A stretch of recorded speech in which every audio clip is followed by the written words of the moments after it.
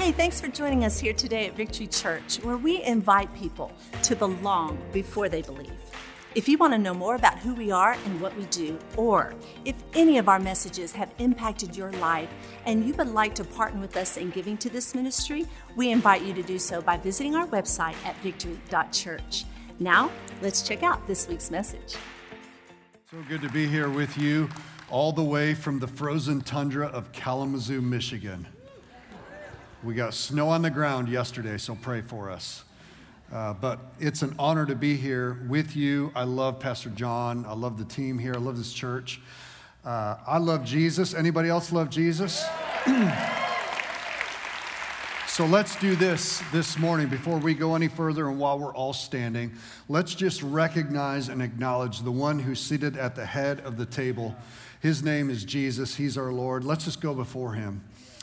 Jesus, we honor you, not just with the songs that we sing, but with the posture of our heart. And Father, this is your house.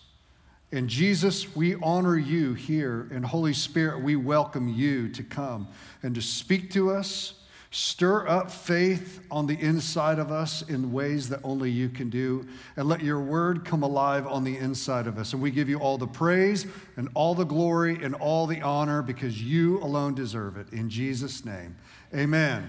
Amen. You may be seated. It is so good to be with you this morning.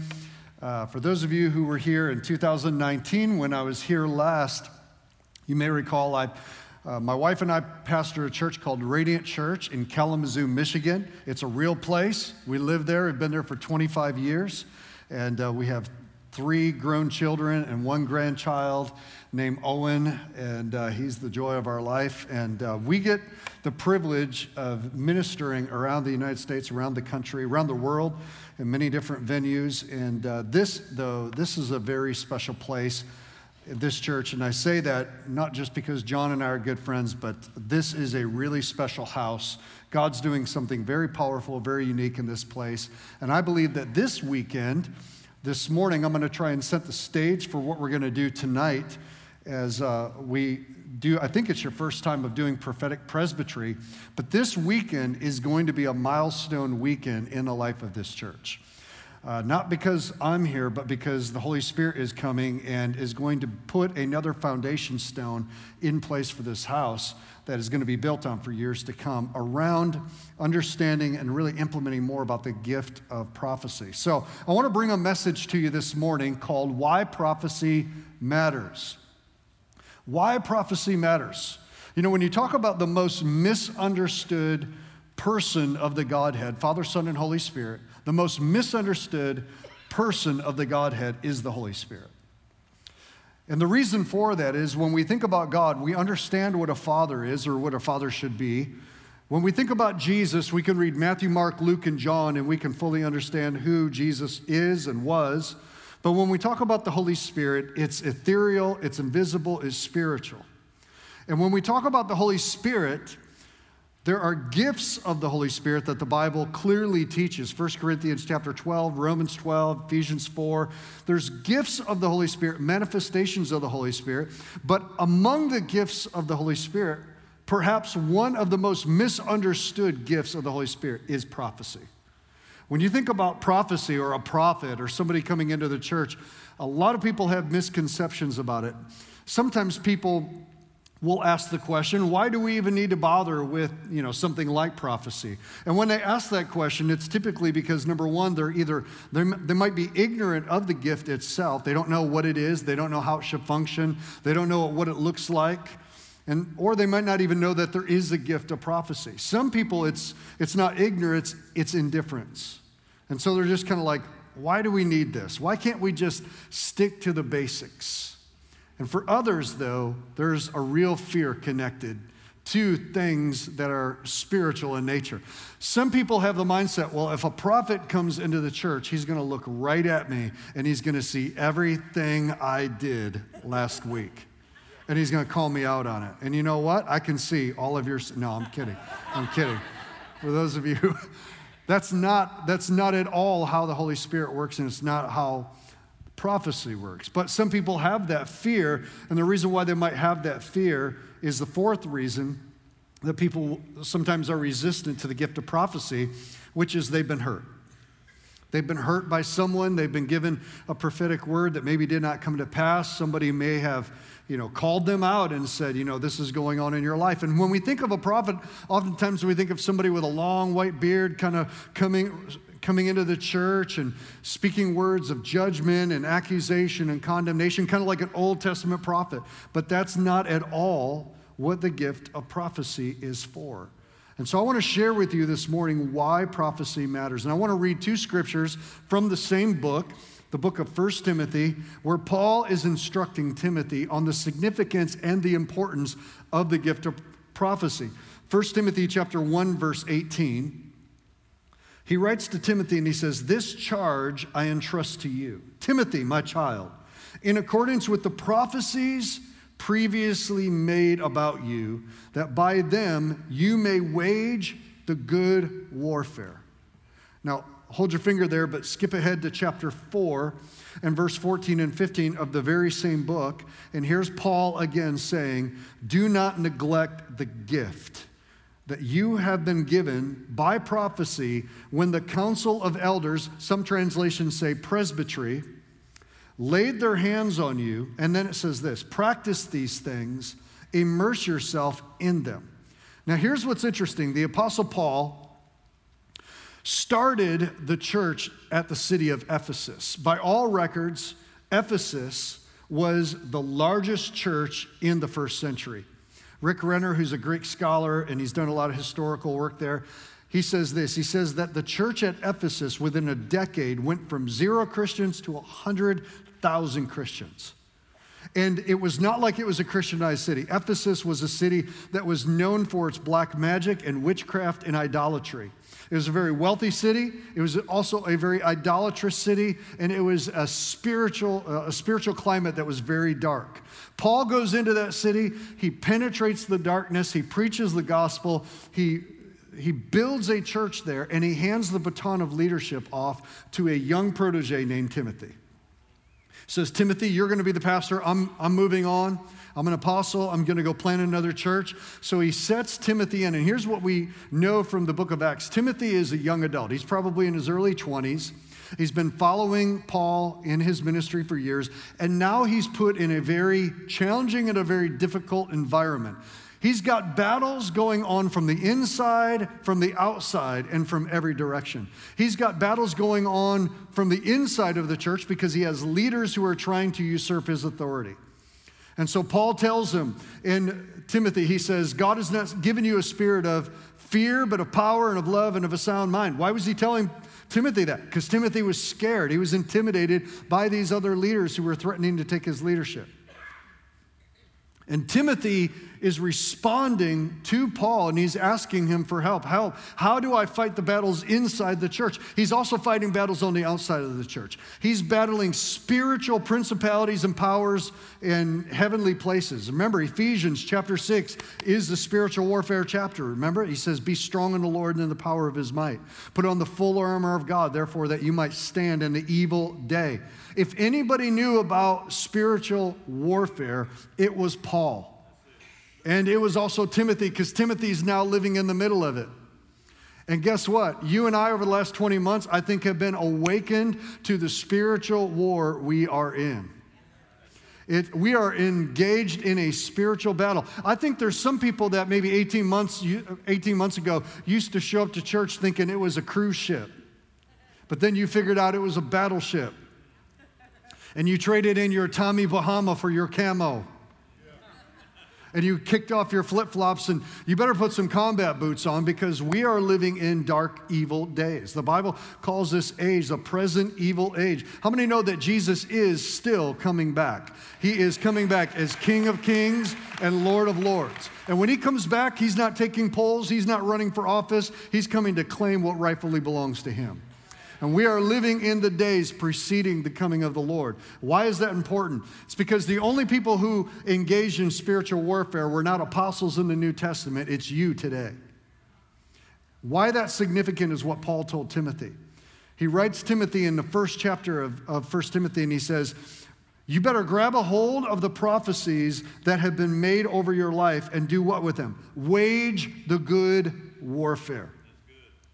Wage the good warfare. Prophecies that were spoken over your life. And we know that these prophecies, according to chapter 4, were spoken by presbyters or by spiritually mature elders, leaders, apostles, and prophets in the church. That probably when Timothy was put into the church, they laid hands on him and they prophesied over him. And now when he's enduring hardship and he's going through difficult times, Paul says you need to go and you need to pull back the prophecies that were spoken over your life, and you need to use those to wage warfare. Because one of the weapons in a believer's spiritual arsenal is the prophetic words that have been spoken over our lives. Yes, it's the Bible. We need the Bible. I love the Bible. I own more Bibles than probably most churches collectively. I collect the Bible. I've studied the Bible. I love Bibles. I love every kind of Bible, and I am a Bible guy. But can I just tell you, Jesus did not say, I am the good shepherd and my sheep will know my book. Jesus said, my sheep will know my voice. And the Bible is the Word of God, but the Holy Spirit is the one that breathes life into it and takes it from a Logos word to a Rhema word, to where it's alive on the inside of us. The Bible is one of your weapons in your spiritual warfare. So is prayer, so is worship, so is fasting, so is giving. But let me tell you that prophetic words that have been spoken over your life serve as weapons when you are in the midst of fighting battles. And Paul tells him that, and he starts the book with the prophetic, and he ends his letter to Timothy by again reminding him. He says, I want you to immerse yourself, baptize yourself in the things of the Spirit that have been attached to God speaking over your life. Prophetic words matter. And sometimes people ask the question, why does prophecy matter? Why can't we just stick to the basics? You know, why can't we just stick to the Bible? Why can't we just stick to going to church? Why can't we just stick to singing, the songs out of the old hymn? Why do we have to mess with things like prophecy? Because, I really don't understand it. I don't know how it functions. I've been hurt by it. Those kind of churches, they engage in prophetic stuff. Why can't we just stick to the basics? Because here's what I want you to know. Prophecy is the basics. Amen. Everything that Jesus has given to us is the basics. There's nothing in your Bible that is non-essential. We need everything that God has given to us. We need all of the Holy Spirit. We need everything that He has available to us in order for us to win the battles that you and I are facing. Sometimes I think we, in our minds, have like different levels of Christianity. I don't know if you've ever signed up for a membership. Years ago, I signed up for a GNC. You go there and you get your protein powder or your vitamins and different things like that. And they had silver, gold, and platinum memberships. And the platinum membership meant you got a 25% discount. And it was well, of course I want the platinum, But I think we do that with Christianity. We think, well, there's silver level Christianity. That means that I made Jesus Lord of my life, and when I die, I'm going to go to heaven. But here, it's going to be a little shaky. It's fire insurance. But then there's gold level Christianity, and those are people that go to church every Sunday and on Sunday nights when their church has prophetic presbytery. And those are the Christians that read their Bibles, go to church, and they tithe, and they serve. It's gold level Christians. Then there's platinum level, Navy SEAL, Special Forces. They fast at the beginning of the year. They serve, they tithe. They give above the tithe to the building fund. They actually witness to people, and that's whole nother level Christianity. And sometimes I think we come into the kingdom and we think, well, I'm just happy with the silver level. But why would we ever settle for the lowest level Christianity? Because let me just tell you something. There's only one level. There's only one common faith that we have. And there's only one Holy Spirit. And when you got born again, if you're a believer in Jesus today, you have the Holy Spirit. Raise your hand if you're a Christian, if Jesus is Lord of your life in this room. At Edmond too. Just go ahead and raise it. Hold it up high. This is something we ought to be proud of. Okay, put your hands up. Here's what I want you to know. If you just raise your hand, the same Holy Spirit that anointed Jesus of Nazareth to heal the sick, cast out demons, raise the dead, multiply the bread and the loaves, lives inside of you. It's not a different Holy Spirit. It's the same Holy Spirit. He lives inside of you.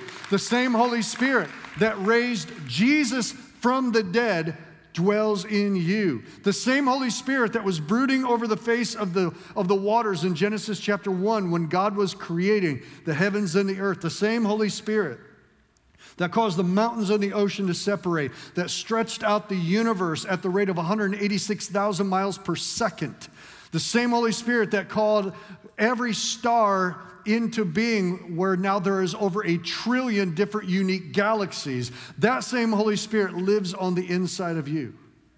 There is no JV Holy Spirit. There is no junior varsity Holy Spirit. And the Holy Spirit that is on the inside of you was given to you by Jesus to lead and to guide you into all truth. This is what Jesus said.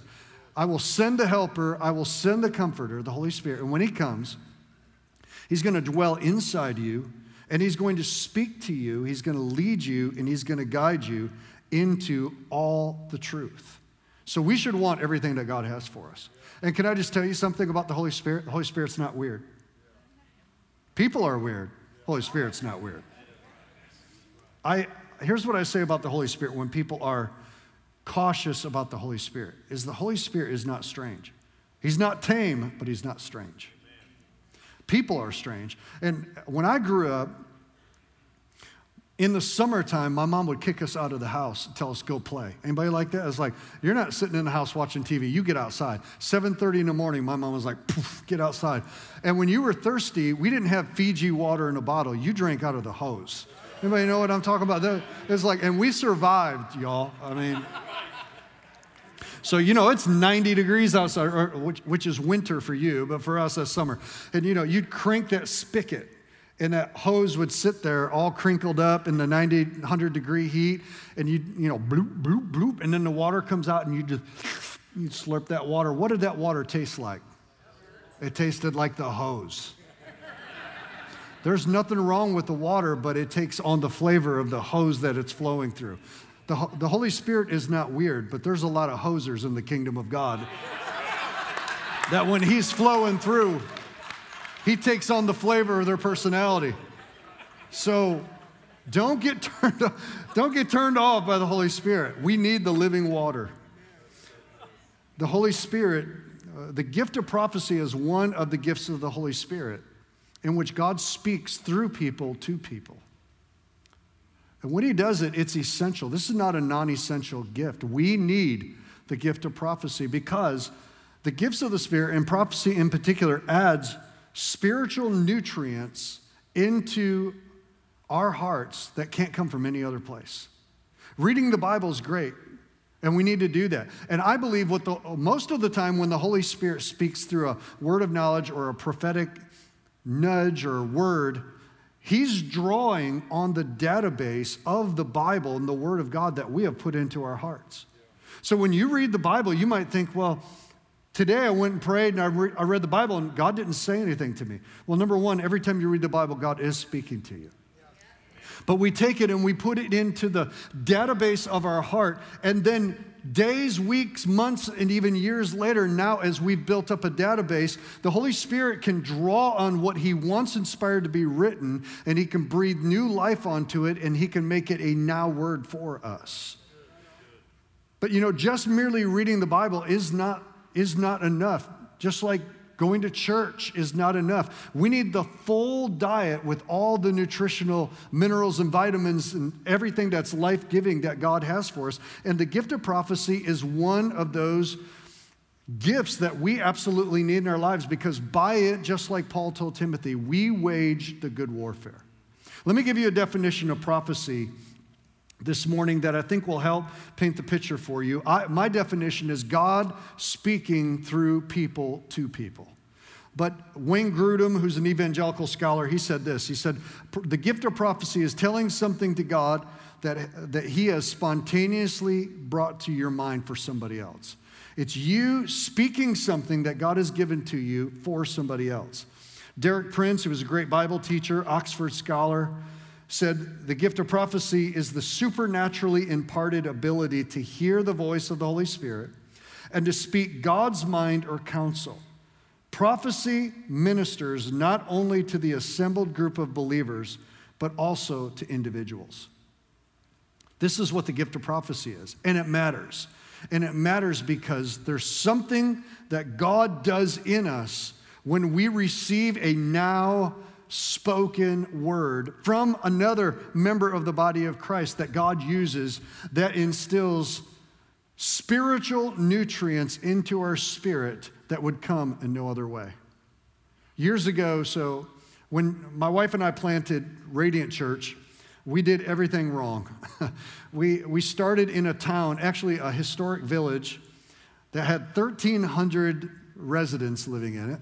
So it was not like, we had one blinking red light and a post office. And the only place that we could rent was a community high school. The mascot of the high school was the Blue Devils. And the room that we rented out was a cafetorium, not quite a cafeteria, not quite an auditorium, kind of smashed together. And when you walked into the school, on the sign, as you walk in through the doors, it says, "Welcome to the Devil's Den." And that's where we had church. And when we started, I was 25 years old. My wife was 24. We had been on staff at a great church, huge church, about an hour away. I did young adults, taught in the Bible college, just everything that you could dream of in ministry. That's what I was doing until God spoke to us and called us to plant a church. So 24, 25 years old, we went and started in the Devil's Den in Richland, Michigan, population 1,300. Our first Sunday, we had 70 people that showed up. Then we had a Gideon's, don't get too excited. Then we had a Gideon's revival, where it goes in reverse, and we grew from 70 to 50, and, went down to 50 people. That's when Jane's parents didn't come back, and we're just like, all right, friends and family don't come back on week 2. And we had to build the church, and the first 6 months of our church was incredibly painful. It was tough. I mean, we had... the first interaction I had was somebody walked up to me on the first Sunday and they said, "That was great. When do we get to meet the pastor?" And I said, "Well, I'm the pastor." And they said, "Oh, we thought you were the youth pastor." I said, "I can't go to a church where the pastor is younger than my jeans." I'm just like, well, 2 things. You need new fashion and go buy some new jeans. But number 2, I am the pastor of the church. And they never came back. And we had people come and go, people that said, "Well, when you get a building, we'll come back." It was discouraging. It was just really discouraging. We had one Sunday in December where our worship pastor, so we got 7 inches of snow. It was already bad because people weren't going to come to church. And the worship pastor, in the middle of singing Ancient of Days, the old Ron Canoli song, he's doing Ancient of Days. He vomits all over the monitors in the front row. He had the flu. Worship stopped. Bass player throws his guitar down. We got out into the car. I told my wife, Jane, I said, "I quit. I'm done. I'm not cut out for this. I want to go home. I want to go back to the church that we came from." She's like, "Babe, we can't quit. You're married to this church. You're married to the vision that God gave you." And I'll tell you, I was discouraged. I went home. I remember what I did. I bought Air Bud on VHS. I put it on for the kids. And I bought a 2-liter of Mountain Dew and a 1-pound bag of Doritos. And I said, I'm sitting on this couch. I'm going to just drink Mountain Dew and eat Doritos and feel sorry for myself. Anybody ever had one of those days, by the way? Some of you, it's like today, actually, when I go home. A week later, we had a guest minister that a friend of mine had in. He said, you need to meet these folks. And I said, well, I don't really want to come to church on Sunday night. And they said, well, come. So we went. This man's name was Jim Stevens, and him and his wife Judy ministered in the prophetic like we're going to tonight. Great people, really sweet, but we had never met them.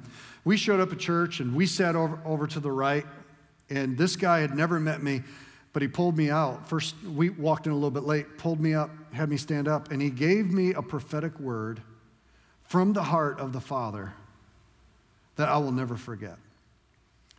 And he spoke to me and he said, you're thinking about quitting. The Lord says, stay faithful in the vineyard that I have planted you, and it will bear fruit. Do not give up. Don't say you're too young. Don't say you're not able to do this. And in the years ahead, God is going to enable you to do apostolic work. You're going to plant churches here and in other lands if you just stay faithful. And when I received that word, I'll tell you, it was so refreshing because I was on the verge of giving up. We weren't even a year in and I wanted to quit. I thought, maybe I'm not good enough. Maybe I'm not a good enough preacher. Maybe I'm not a good enough pastor. Maybe I made all the mistakes of where we planted. But that word was a word in season that refreshed my soul. You know, this last September, we just celebrated our 25-year anniversary as a church. And we gathered, amen. And we have multiple campuses like you guys do. We gathered at our minor league baseball stadium. And Jane and I and our family, we walked up on the platform and we looked out at thousands of people. And we recognized over the last 25 years, not only has God grown that small seedling of a church to thousands of people, but we've planted 13 other churches. We lead a network of about 60 churches around the U.S. And we planted 3 years ago, we planted our first church in another country. So it was, let me get it right, it is Radiante Iglesia in Guadalajara, Mexico. And God reminded me as I was on that platform this last September of that word that was given to us 25 years earlier that we've been waging the warfare by. It kept me from quitting at a moment that I was considering it. This is why prophecy matters, because you don't have to be a pastor to receive a prophetic word. Do you know that God is your Father and He wants to speak to you? What kind of relationship do we have where there's no communication? I mean, can you imagine a parent? You know, you raise your kids and they turn about 4 or 5 years old where they're at the age where they can communicate with you and you say, okay, I've got you stabilized, so here's a book. Have a great life. It's like, well, wait a second, Dad. I want to communicate. I want a relationship. The Holy Spirit wants a relationship with you. God wants to speak to you. And one of the ways that God does that is through the gift of prophecy. There's 2 things that I believe indicate why prophecy matters. And I want to spend the next few moments talking about these 2 things. Number 1, prophecy matters because the Bible tells us, Paul tells us, that we're supposed to pursue it zealously.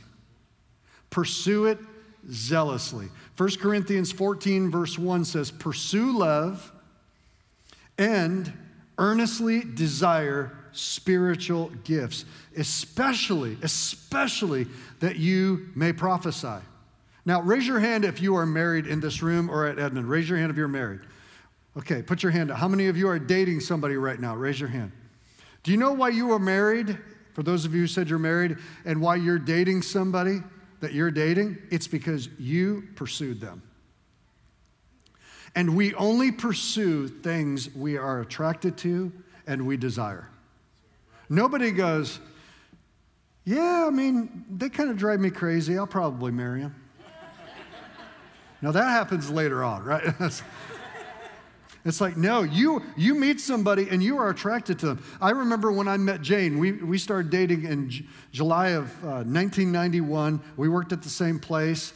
It took me about 3 weeks to get the nerve to ask her out. But once I asked her out, I got her phone number. And back then, we used to have phones that were mounted. If you're under 30, there was a day where we had phones that you actually hung on the walls and they had cords attached to them. And you had to like ask who it was because you didn't know. And so I used to call Jane, and we had a 20-foot cord on our phone. So I'd like take it around the corner into a private room so that my mom couldn't hear what I was saying. And so I was talking, Jane, how you doing? We would talk for hours, literally hours, just like, what are you doing? Oh, nothing. What are you doing? I'm just listening to you breathe. And then when you got together, you just loved being together. And you said, let's get married. I don't want to live another day of my life without you. And so you get married. But nobody gets married because they're like, yeah, they're a terrible person. They make me feel bad about myself. So I decided to marry him. It's like, no, I'm not at all attracted to them. No, so I'm going to pursue them hard. No, you don't pursue people or things you're not attracted to or don't desire. And when the Bible tells us to earnestly pursue spiritual gifts, God's not going to encourage us to pursue something that doesn't have good attached to it for us. But yet we've got to pursue it. I've heard people say, well, you know, God wants to speak to me. He knows my address. Yeah, but what if your phone's off the hook? What if you're not answering the phone because you're not interested in what God has to say for you? One of the reasons why prophecy matters is because the Bible tells us to pursue it. And this is what we're supposed to have in our life. God knows what we need that's going to help us be victorious. The second reason why prophecy matters is because prophecy is a spiritual accelerant. The gift of prophecy is a spiritual accelerant. When you receive a prophetic now word that is confirmed by the word of God, it's like throwing lighter fluid onto the flame of your love for Jesus. It's an accelerant. So if you've ever barbecued before, you go out and unless you have one of those gas ones that it's real quick. You ever do charcoal? With charcoal, you go out there and you stack the bricks and you put the lighter fluid or you put your wood chips on there and then you light it, but then you have to wait. You have to wait a long time, sometimes 45, 50 minutes. One time after church, we were in a hurry. My dad was over and he says, are you ready to barbecue? I'm like, yeah, but we got to wait for the coals. He said, oh, you don't have to wait. He says, do you got a hairdryer? I'm like, well, I don't have a hairdryer, but Jane's got one. He said, go get the hairdryer and an extension cord. I'm like, all right. Went into the garage, got the extension cord, took Jane's hairdryer without her knowing, and brought it back down, sitting out on the back deck. And I said, well, what are we doing with this? He said, you already lit the coals. Yeah. So he takes the hairdryer, puts it on low speed, and he begins to blow on the coals. And the coals begin to inflame. And within 7 minutes, we had hot white coals. By the way, that's a little free life hack. All you guys, you're glad you came to church today. Use your wife's hair dryer. Now, in all honesty, Jane's hair smelled like charcoal for the next 2 months, but it was worth it. What did we do? We accelerated the process. We accelerated the process. And that's what an accelerant does. And that's what a prophetic word will do to you. It doesn't necessarily tell you something that you didn't know. It just adds the God X factor on what you already knew to let you know that God is in this, that you are not fighting this battle alone, that He is in the boat with you. And I'll tell you what, when half the battle in life is knowing that you're not alone, it's knowing that Jesus sees you, that Jesus loves you, and He's with you. If we know that, we can go through a lot of our life. We can stand strong. We can be like David, who said, I would have lost heart had I not believed that I would see the goodness of God in the land of the living. When God speaks a now word over your life, it's like, okay, I know that the battle I'm going through, this is not the final word. God always has the final word. So let me read to you 1 Corinthians chapter 14, verse 3 through 4. Everyone who prophesies speaks to men for their strengthening, encouragement, and comfort. Those three things: strengthening, encouragement, and comfort. He who speaks in a tongue builds himself or edifies himself up, but he who prophesies edifies the church. So Paul's writing about what prophecy does. He says it strengthens, it encourages, and it brings comfort to us. When we receive a prophetic word, this is what it will do. If you ever receive a prophetic word from somebody and it doesn't produce strength, courage, or encouragement and comfort to you, then you need to throw it out because it's not God speaking to you. Nobody's going to pull you out and go, God hates you, God's anti. We had a guy one time show up at our church. This is when we were really small, and he claimed to be a prophet. Never forget his name. His name was David, and he would sit in the second row, and he didn't like the direction I was leading the church. So one Sunday he stood up, and he was prophesying. There was only like 50 people in the room. So he stood up and he said, I'm the Lord, and I say Ichabod. Except instead of saying Ichabod, he said Michelob. I'm the Lord. Ichabod means the glory has departed. Michelob means the party just started. And he got it all wrong, but when he spoke that word, he peeled out of there. That was the best day of my life when he never came back. When God speaks, it's going to strengthen, it's going to bring courage, and it's going to build you up. Why? Why does God use prophecy to do that? Because here's what it does. A prophetic word encourages you to stay the course in your present It comforts you in your past, and it fortifies and strengthens you towards your future.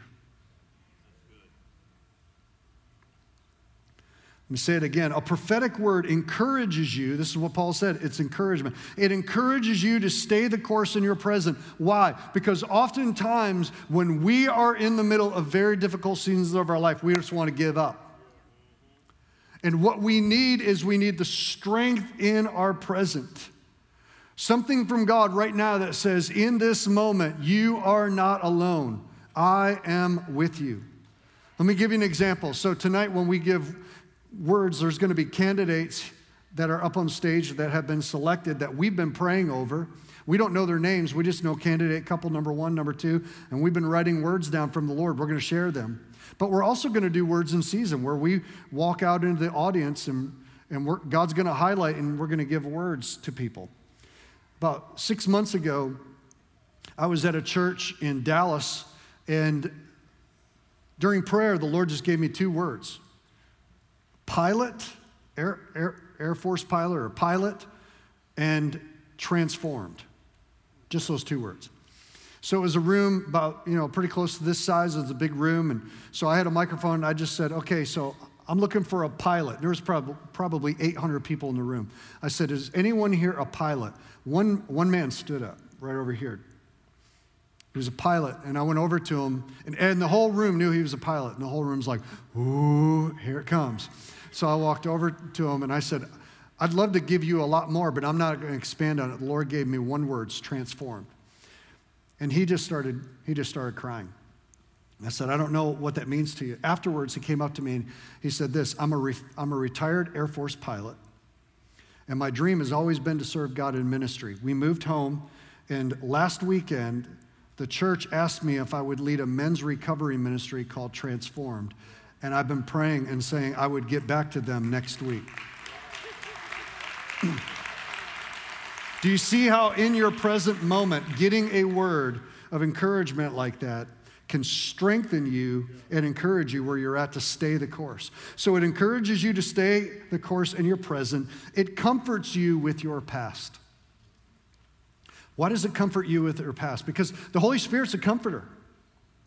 The Holy Spirit cares about you. And do you know the number 1 limitation and hindrance for believers in the church is condemnation about your past? The devil is an accuser and a slanderer and a condemner. That's what he does. It's his number 1 tool. His deception, his number 2 best weapon is condemnation. That's why Romans 8 says, there is therefore now no condemnation to those who are in Christ Jesus. But so many people in the body of Christ are feeling and experiencing condemnation and shame about their past. The things that they did, they wish they could undo. The things that they did not do, they wish that they had done.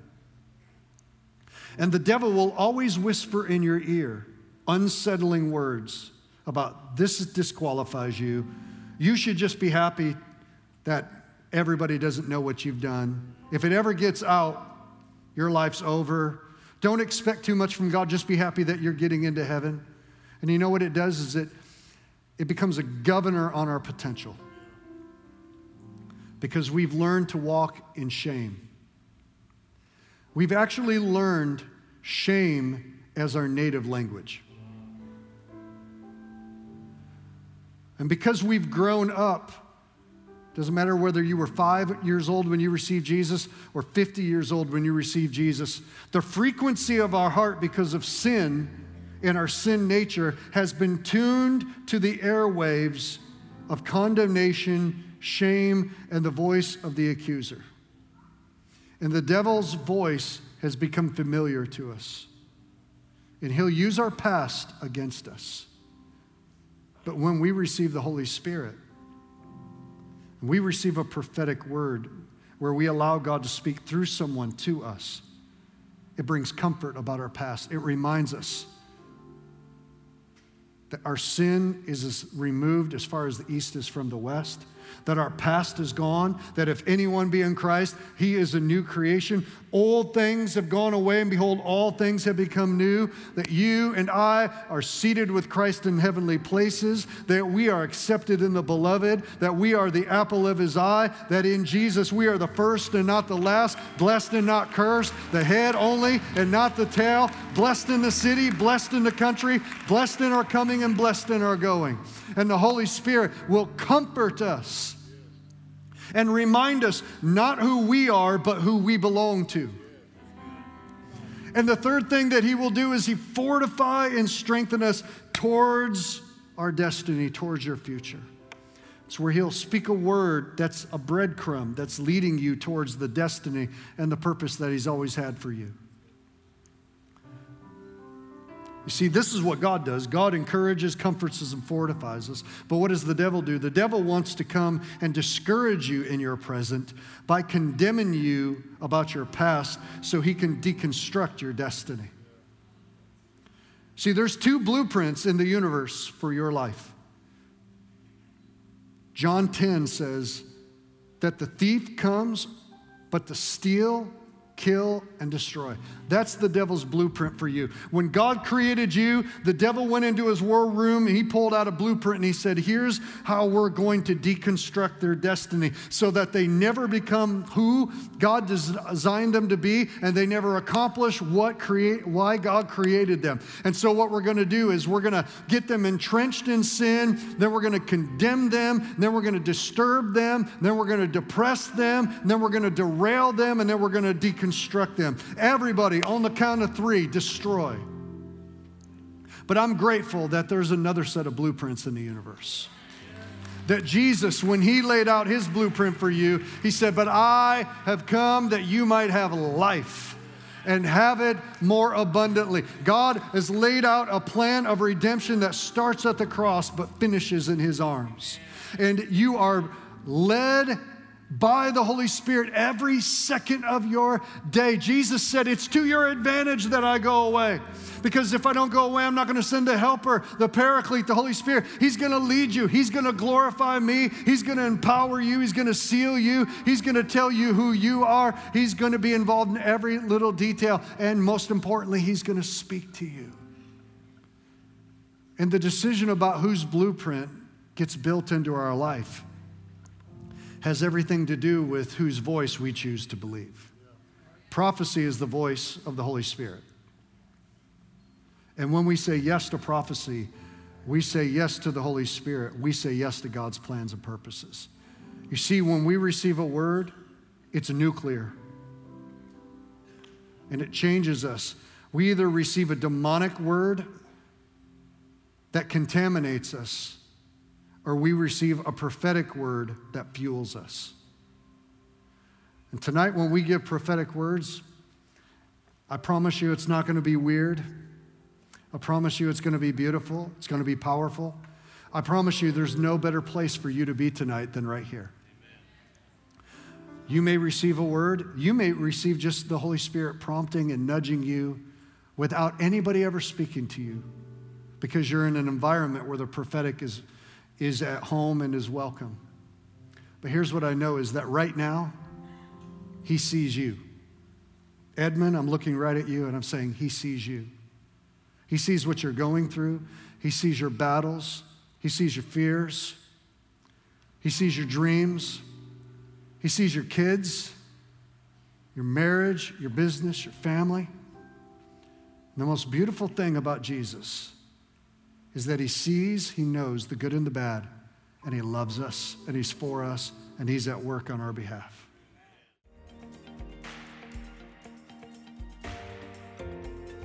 Thank you for joining us here today for this week's message. And here at Victory Church, we are called to equip people to live in his presence, move beyond ourselves, and be transformed.